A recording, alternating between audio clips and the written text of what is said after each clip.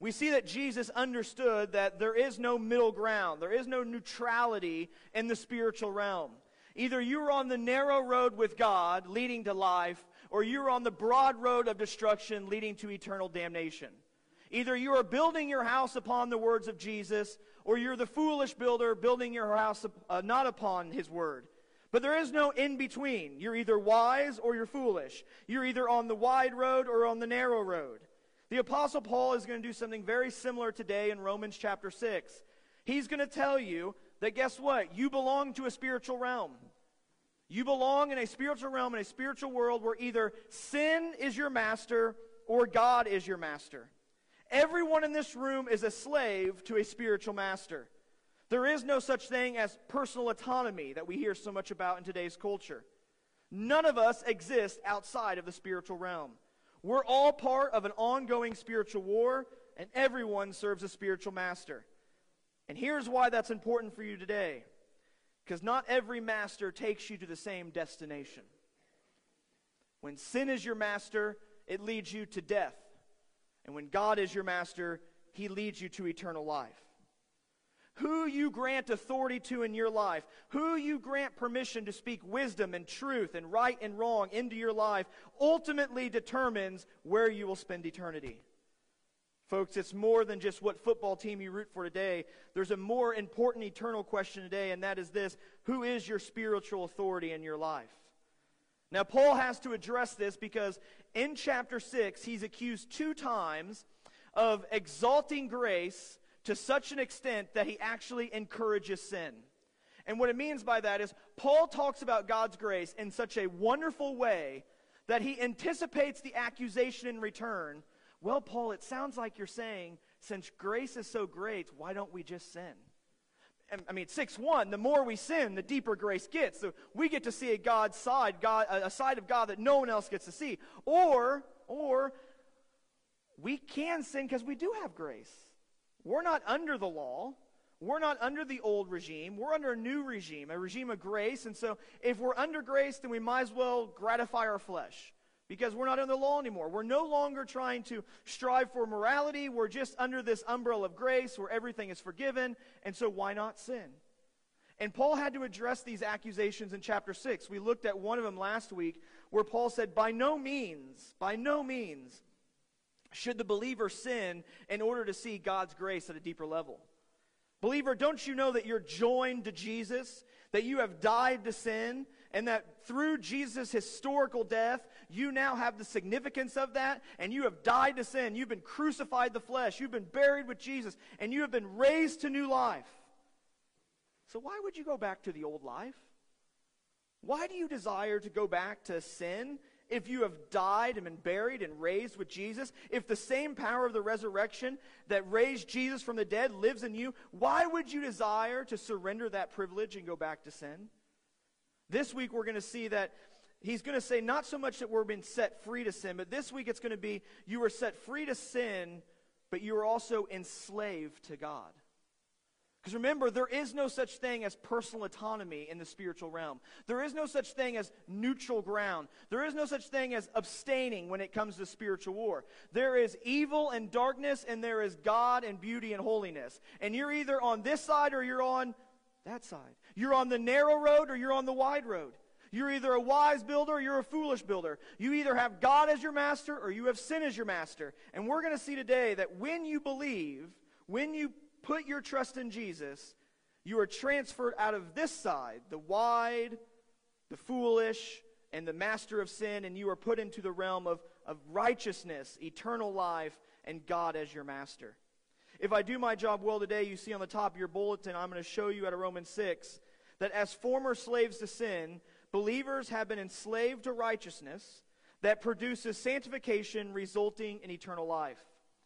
I'll say it again. As former slaves of sin, believers have been enslaved to righteousness that produces sanctification resulting in eternal life. And I like Douglas Moo the way he says chapter 6. The first half tells you you've been set free from sin. The second half says, but you're not free to sin now. You have been set free from sin, but not free to go ahead and sin some more. So let's jump into our first point today, and I want to show you this accusation that's brought against Paul. This is going to be very similar to 2 weeks ago. We saw a very similar accusation, and I want to start at verse 14. Paul gives this statement in verse 14. He says, "For sin will not rule over you, because you are not under the law, but under grace." Now, this goes back to the last week's sermon. Last week's sermon, he told us in verse 12, don't let sin reign in your body. Verse 13, don't offer your parts of your body to sin as weapons of unrighteousness, but offer yourself to God.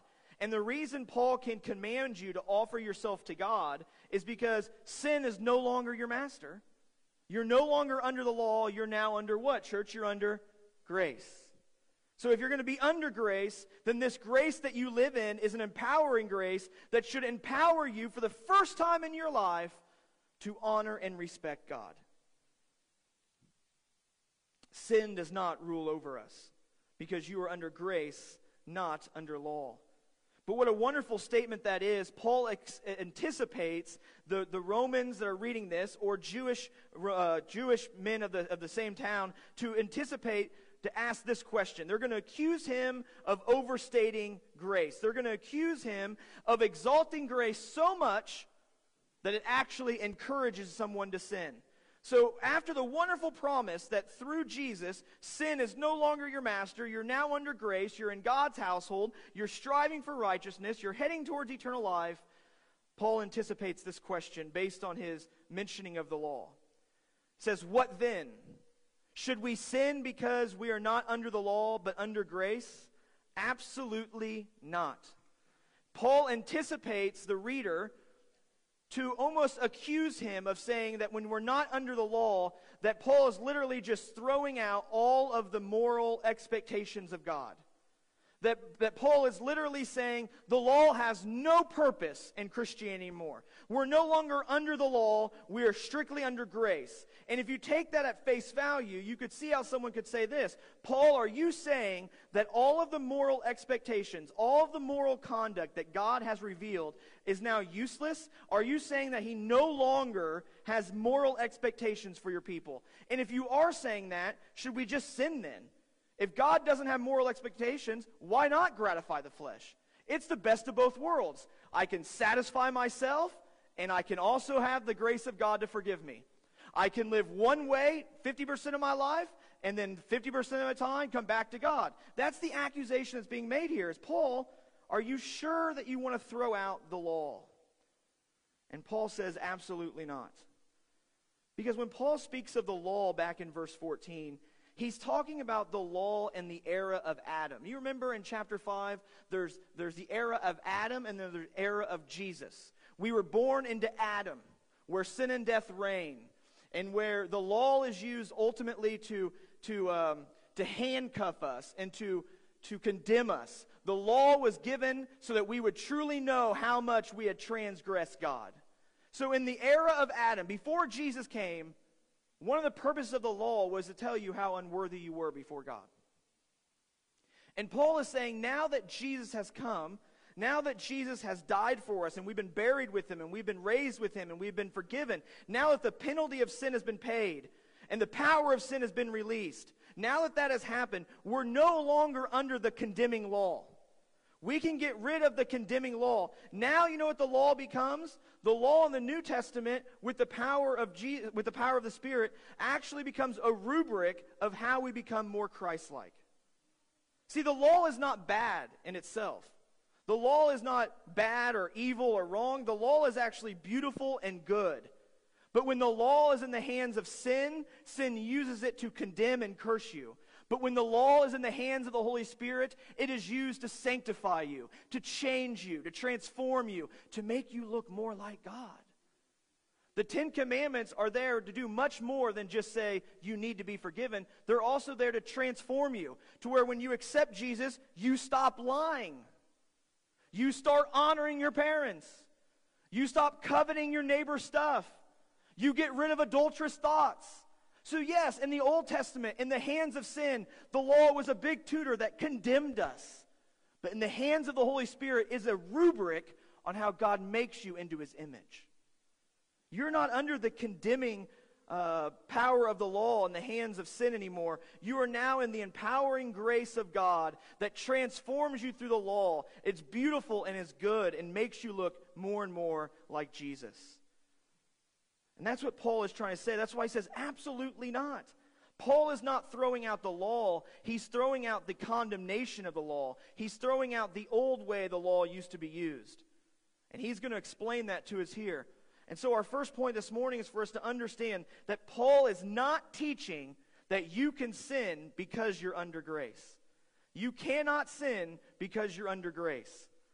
So just understand that when you are unified with Jesus, when you are buried and crucified and you are raised with him, while sin may not be your master, sin is also not approved. And now he's going to explain what he means by that. Look at verse 16. We have a principle of slavery and obedience. Verse 16. Do you know that if you offer yourselves to someone as obedient slaves, you are slaves of the one you obey, either of sin leading to death or of obedience leading to righteousness? What is Paul saying here? Well, first of all, if you take your finger at verse 16, don't you know that? Paul is letting you know that what he's getting ready to teach you is not complicated. It's not a secret behind a closed door. This is elementary teaching of the Christian faith. What Paul is getting ready to teach you in this verse right here is not something that is high level, ivory tower. This is something that he expects the church at Rome to already know. He says, don't you know? And he's saying that rhetorically. You should already know this, Roman Christians, that if you offer yourselves to someone as obedient slaves, you are slaves of the one that you obey. What is Paul saying here? Well, notice what he says, if you offer yourselves. If you offer yourselves. Folks, the spiritual master you have is actually chosen by you. If you offer yourself to sin, sin is going to become your what? Master. Sin is going to become your master. Selfless surrender to sin is going to result in slavery to sin. That's what it's saying here. Whatever you obey, if you wake up every day and you obey your sinful passions and your sinful desires, and you wake up wanting to gratify yourself and to glorify yourself and to make yourself happy to the demise of everyone, including the Creator, if that is your mindset every day, then sin has become your master. Rebellion against the Creator has become your controlling force in your life. So don't sit here and blame anyone other than this. If you offer yourself, you actively are yielding yourself to a way of life, to a lifestyle, and to a pattern. You chose to obey it, and you ultimately picked your master. Now, some of you are going to say in this slave language, I thought slaves were normally caught at war, or they were purchased. Well, there's also an understanding of slavery in the first century in Roman civilization, that if a man or a woman found himself in hardship, with no house and no food and nowhere to go, he could voluntarily make himself a slave and go find himself a master. And what value comes with getting a master? You're going to get a house over your head. You're going to get an opportunity to work for food. You may even get an opportunity to work and buy back your freedom. It's kind of like the same way we have jobs nowadays. Ultimately, if you want to get yourself out of a financial crisis, you have to go to work. You have to go to what? To work. So when we get into slavery talk here, when it says you are the slave of the one you obey, don't think of these as captured slaves of war or bought or traded slaves. Think about an individual who has to decide, I have nowhere to go, and I need to find somewhere to surrender myself to for purpose, identity, direction. And the sad reality, folks, we're born with this nature that doesn't automatically choose to surrender to God. We're born with a nature that automatically thinks sin is the master we should choose. So you know where you find your purpose before you find God? You find it in your sin. You know where you find your identity before you find God? You find it in your sin. You know where you find the direction of your life? You find it in your sin. It could be greed, it could be adultery, it could be gambling, it could be pride, it could be gossip, it could be whatever sin or whatever idol you have in your life. Folks, before you find God, that is your master. And it's your master because every day you wake up and you yield yourself to it. You may not like it. You may say, I want to be set free. I don't want to have this gambling problem anymore. But when push comes to shove, your desire to gamble will always be greater than your desire to leave it. You may wake up every day and say, I don't want to be a prideful person. I don't want to judge people anymore. But before Jesus, you know that feeling you get with pride is so much better than the feeling you get wanting to leave it. See, that's what it means when it says sin is your master. It means that every day you yield yourself to this sinful gratification that you think is your identity, your purpose, and your direction. And then look what he says here. He says there's only two different masters that you can have.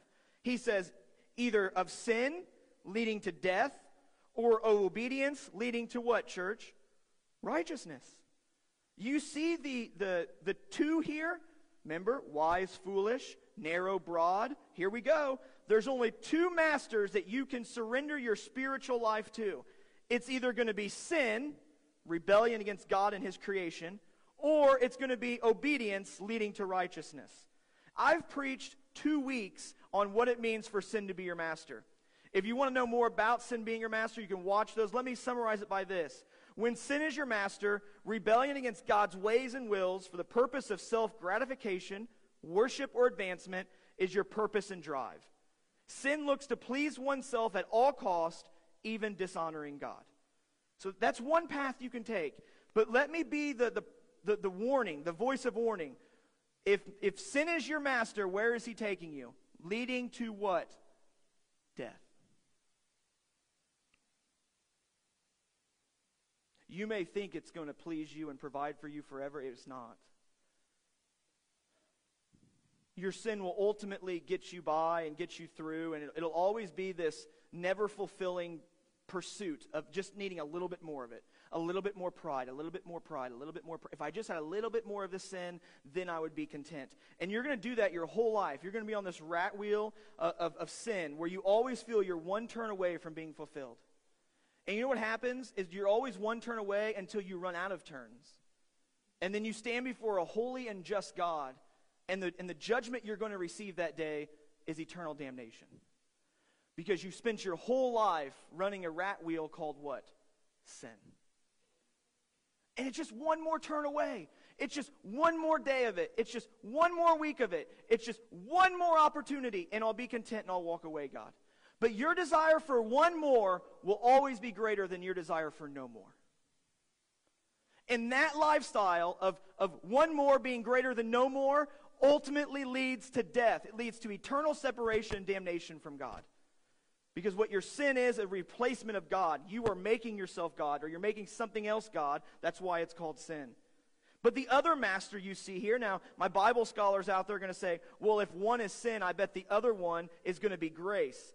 Notice what Paul does here that makes my job a little more detailed this morning. He says either one master is sin leading to death, or it is of obedience leading to righteousness. Well, what in the world does Paul mean obedience? We expect to see the word grace. If I was a gambling man, and I'm not, I would have bet a lot of my money on the fact that the two masters are sin and grace. It started in chapter 5. It went through chapter 6. I would expect it right here in this verse. But Paul does not say that. He says of obedience. What is the obedience Paul's talking about? Well, I preached this about 3 or 4 months ago, Romans 1:5. It says, through Jesus we have received grace and apostleship to bring about the obedience of faith for the sake of his name amongst all Gentiles. Paul is saying that God has sent out apostles to bring about the conversion of lost people and the maturity of the believers for all people all over the world. The obedience of the faith is the conversion of the lost, and it's the maturity of the believing. That's what it is. So if you have obedience of the faith, it doesn't mean that you have good works. It doesn't mean that you're a perfect person. It doesn't mean that you've done something right in terms of earning salvation. That was completely destroyed in chapter 4. What obedience of the faith is this, is that you've heard the gospel, you've understood the gospel, and you've obeyed the gospel. That's what it's going to mean. Obedience of the faith. He says it in Romans 16. He opens the book, 1:5. Now listen to how he closes the book in 16:26. Now to him who is able to strengthen you according to my gospel and the proclamation about Jesus Christ, according to the revelation of the mystery kept silent for long ages, but now revealed and made known through the prophetic scriptures, according to the command of the eternal God, to advance the obedience of faith among the Gentiles. Why was Paul called the apostle of the Gentiles? Because he was sent to what? lead them in salvation, and mature them in sanctification. Remember what he did in the book of Acts? He went through preaching Jesus. People got saved. They formed churches. And then what did he do on his way back? He would backtrack his steps in order to strengthen those. Obedience to the faith means that you have been converted through the gospel and you are matured through the gospel. And what Paul is saying here is this. You have two masters. Either that sinful desire that you've had since day one in your life, or you can pick a new master today. And the way you pick a new master is it starts with obedience. Obedience to the only message that can change your life, the gospel of Jesus Christ. It's the obedience to the faith that ultimately will change your life. And look what he says, this obedience to faith. That's how I determine it. I can show you in Romans, I just did. But when you obey the gospel, look where it's going to take you. Leading to what? Righteousness. Now, if death was eternal separation and damnation, then the way he's using righteousness right here is that eternal right standing with God. So when you get off your rat wheel, called obedience to the gospel, and you're running that wheel your whole life, and that wheel stops, and it's time for you to stand before God, guess what? You're not going to receive eternal damnation. You're going to receive a right standing with God. All because you heard the gospel, you understood the gospel, and you what? Believed. See, you have a master. And you probably have heard the gospel many times in your life. There's been many of me in your life that have stood before you and said this, aren't you tired of the just one more, but not the no more? Aren't you tired of that life? And don't you want to have God change your life? And all you have to do is obey the faith. All you have to do is obey what God has said in the gospel. Well, Pastor, what did he say in the gospel? He says, first, admit that you're a sinner. Let's not complicate this. Let's just use Vacation Bible School. The first thing in the obedience of the faith is you admit that you're a sinner. And what is the B, church? We have to, come on, VBS workers, we have to believe. You have to admit you're a sinner, and you have to believe that Jesus died for you. And then the last thing you have to do is you have to confess and commit your life to Him. So how do you pick his master? How do you make God your master? How do you get on the narrow road? How do you get on the wise foundation? How do you get the good master leading to eternal life? You admit that you're a sinner. You believe that Jesus Christ died for you. And you confess and commit your life to him. And now all of a sudden your destination is not death. Your destination is what? Righteousness. Praise be to God. You know, my wife was born in California. I always joke with her that I think she's a closet Raiders fan. And she'll never tell me if she is, but I think she is. And so let's just theoretically say she is. My kids would have a voluntary decision they could make. They could root for mom's team or they could root for dad's team, all right? Now, I heard a funny post online that said this. It's pretty sad that grown adults allow a decision they made when they were 11 destroy their lives. For everyone who's a sports fan, picks a team when they're 11 and then allows that team to completely disappoint them the rest of their life. And it's a pretty funny joke. Now, my kids are the Israel of sports fans right now. They were born into an age with the Royals won the World Series and the Chiefs have Patrick Mahomes and Travis Kelce's dating Taylor Swift, all right? They're born into this golden age of Kansas Cityans, okay? Kansas City is all over the map, all right? But it's funny that people will pick the team they're going to root for and then allow it. But folks, Paul's not being funny when he talks about you picking a spiritual master. Because while the Chicago Bears may never win a Super Bowl for 50 years, that's nothing compared to eternal damnation from God. I don't care how sad your team is or how sad your allegiance is to your school. I don't care how much they disappoint you. The greatest disappointment is when you stand before the Creator and He shows you every time in your life that someone like me stood before you and said, sin doesn't have to be your master. There doesn't have to be one more time. There actually can be no more times if you will hear and you'll understand and you'll believe in your heart that Jesus Christ died for you. And I keep saying praise be to God because I've read these verses all week. Look what Paul says in verse 17. The reason I'm saying that is because I know what Paul says next. In the midst of his discussion, Paul cannot help himself because he understands how wretched he was. Just so you know, Paul killed Christians. Paul was the Pharisee of all Pharisees. Paul thought his works would ultimately save him. And then he ultimately realized that his self-glorifying works was nothing but sinful, prideful actions. And in verse 17, in the midst of this, he says what? But thank God that. Boy, what 3 words you could say today as you walk out of here. But thank God. But thank God that while sin was my master, I heard the gospel and I believed it. Thank God that I was living in an habitual lifestyle of disrespect, and yet he loved me enough to provide a message how to get out of it. But thank God. May we not overlook that today, even though it's probably the easiest thing for me to explain to you. May we not overlook the fact that Paul credits God as the ultimate provider and source of our salvation. And what we're going to do in this third point, I'm going to show you that what Paul does in verses 17 and 18 is he gives a testimony of a believer. He gives a testimony. So if you're lost in here, I'm about to walk you through what God has done in my life and what God has done in about 123 people's lives in here. If you are a believer, may this stir your heart and remind you and motivate you to gratitude so that you can overcome gratification of the flesh. Look what he says here in verse 17. But thank God that, well, what did he do? Although you used to be slaves of sin. So everything I've said about sin and selfishness and gratification, that's where you were. You know the sins you had in your life. You know the idols you carried. We don't need to repreach it. But even when you were in the state of slavery to sin, God gave you a message you could obey. Do you understand that if God never preached the gospel, you would have had nothing to obey? You didn't write your salvation story. You didn't write the doctrine of justification by faith alone. You didn't write, while we were yet sinners, God showed his love that he sent his son to die for us. You did not write those. That was God's will. That was God's desire. That was God's decision. And it says, while you were rebelling and disrespecting him and dishonoring him, thanks be to God that there was a message that you could obey. So you go from a slave to sin, and the second thing you do in a testimony is you obey from the heart the pattern of teaching. You see that word obey? I've already told you what that means. Obey is to hear and understand and accept. It's to admit that you're a sinner. It's to believe that Jesus died, and it's to confess your life to him. Last week I used the imagery of Vince marrying Ashley.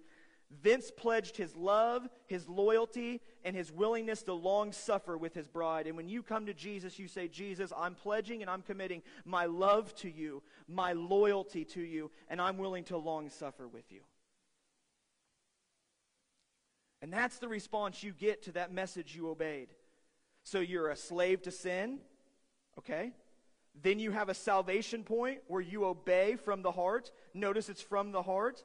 We hear with our ears, we understand with our mind, and we pledge our loyalty with our heart. And then what did you obey? That pattern of teaching to which you were handed over to. That pattern of teaching. The source that you obeyed was a teaching. It's the good news. It's the gospel. It should be what every church is preaching and serving and sharing around the world. It's the gospel that you obeyed. It wasn't man's wisdom. It wasn't the 10 steps to get yourself out of hell. It was the gospel. That God so loved you, he sent his son to live a life you could never live, to die a death you deserved, so that his payment he paid on the cross, the blood he shed and the price he paid, redeemed you and got you out of sin and its mastery over you and into grace and righteousness into God's house. It's the gospel that you believed. Now some of you are saying, well, Pastor Jacob, what is this pattern of teaching? That's a weird phrase. Once again, Paul makes my life a little more difficult today. Pattern of teaching. Well, first thing we know it's about a pattern is this. This is not original to Paul. We should assume that every Christian preacher, evangelist, apologist in the first century, this is the normal pattern of teaching. You are wretched. God is holy. He paid your price. Receive it and be redeemed. We have to assume it. It's a pattern. We also know that the word pattern means typos, or a type. We know that Jesus in chapter 5 was our type. Adam was a type of Jesus. Jesus ultimately is the pattern in which all of creation will be molded into. What does Romans 8 say? So you may be conformed to the image of Jesus, so he will be the first among many what? Brothers. You obeyed the image of Jesus, the teaching of the pattern. And thirdly, I think the word pattern also means this. It emphasizes the molding and shaping and transforming power of the teaching. All right, so when you make Jell-O, you can pour Jell-O into a pattern.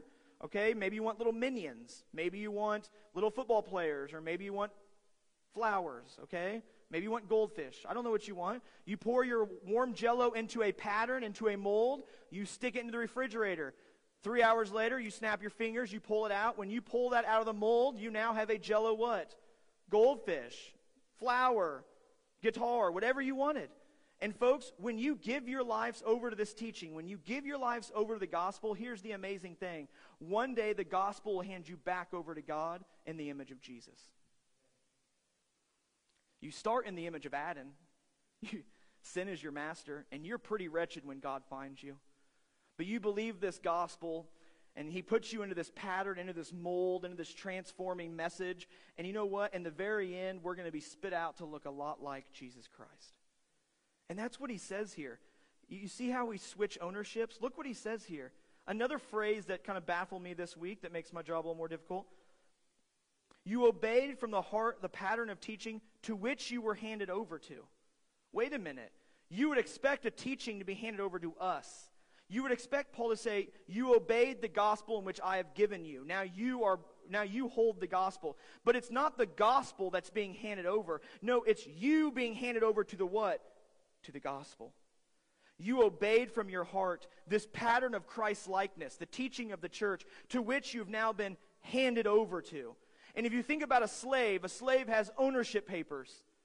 And when they switch masters, the old master has to take those ownership papers and he has to give them to the what? The new master. And when you accepted Jesus, your ownership of sin was no more, and you were transferred.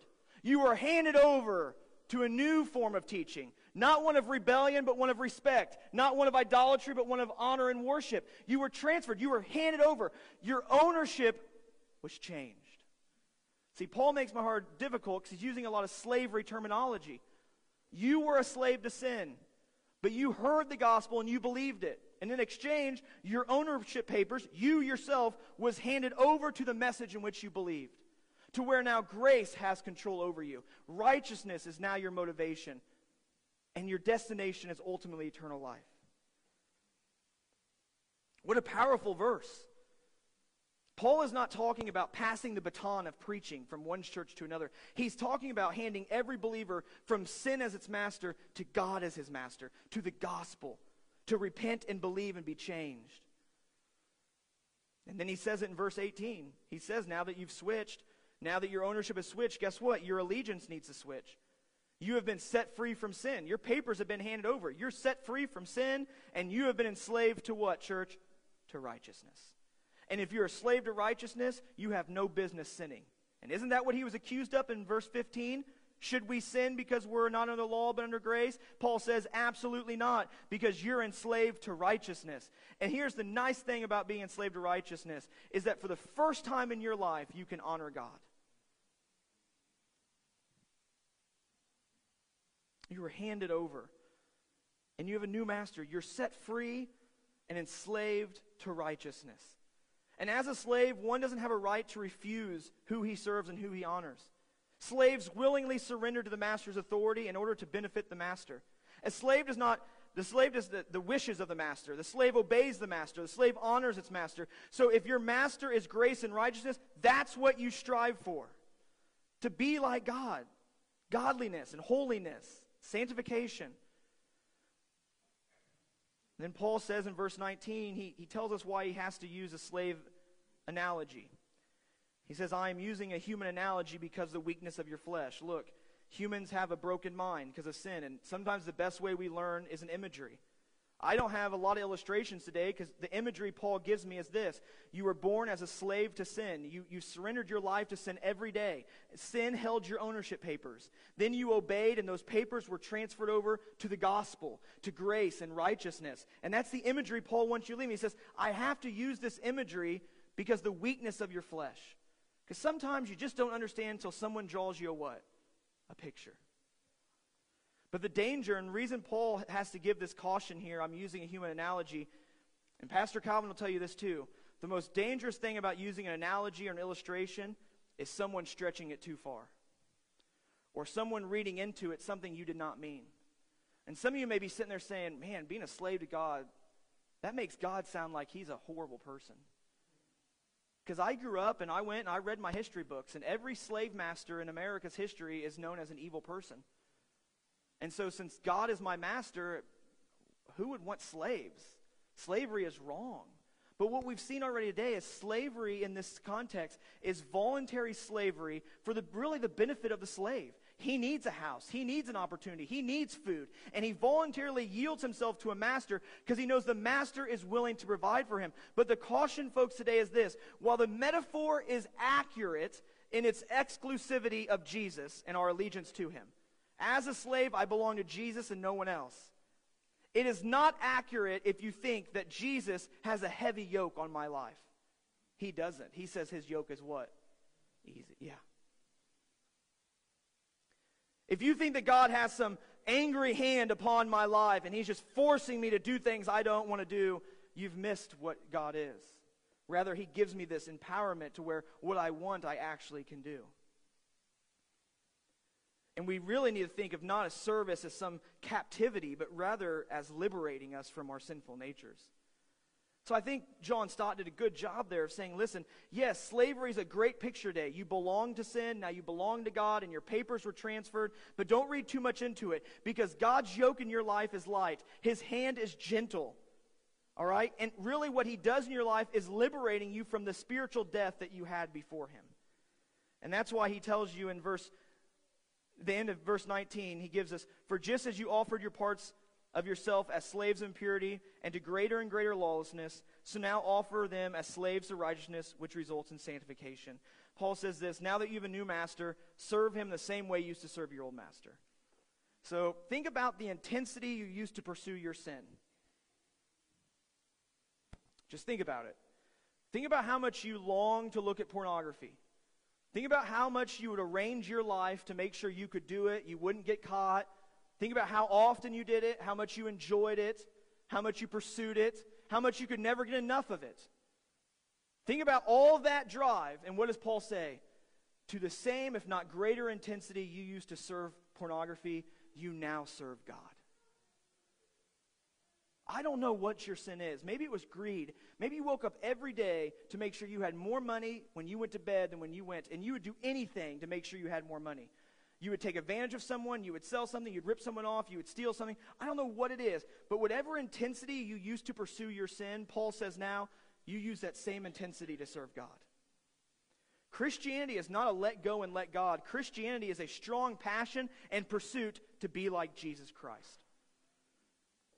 So I've laid out on your bulletin here, I know I didn't have time to give you guys all these nice S words here, but you have them on your bulletin. This is what a testimony is. I was a slave to sin, but I obeyed from the heart the pattern of teaching called the gospel. And it handed me over from sin to the gospel. It set me free from sin and enslaved me to righteousness. And yes, this is an accurate description of my exclusivity, but it fails because I don't want you to think God mistreats me or I have bad motivation to serve him. And what I do the rest of my life, now that I have been transferred to God's ownership, is I serve righteousness and I seek sanctification.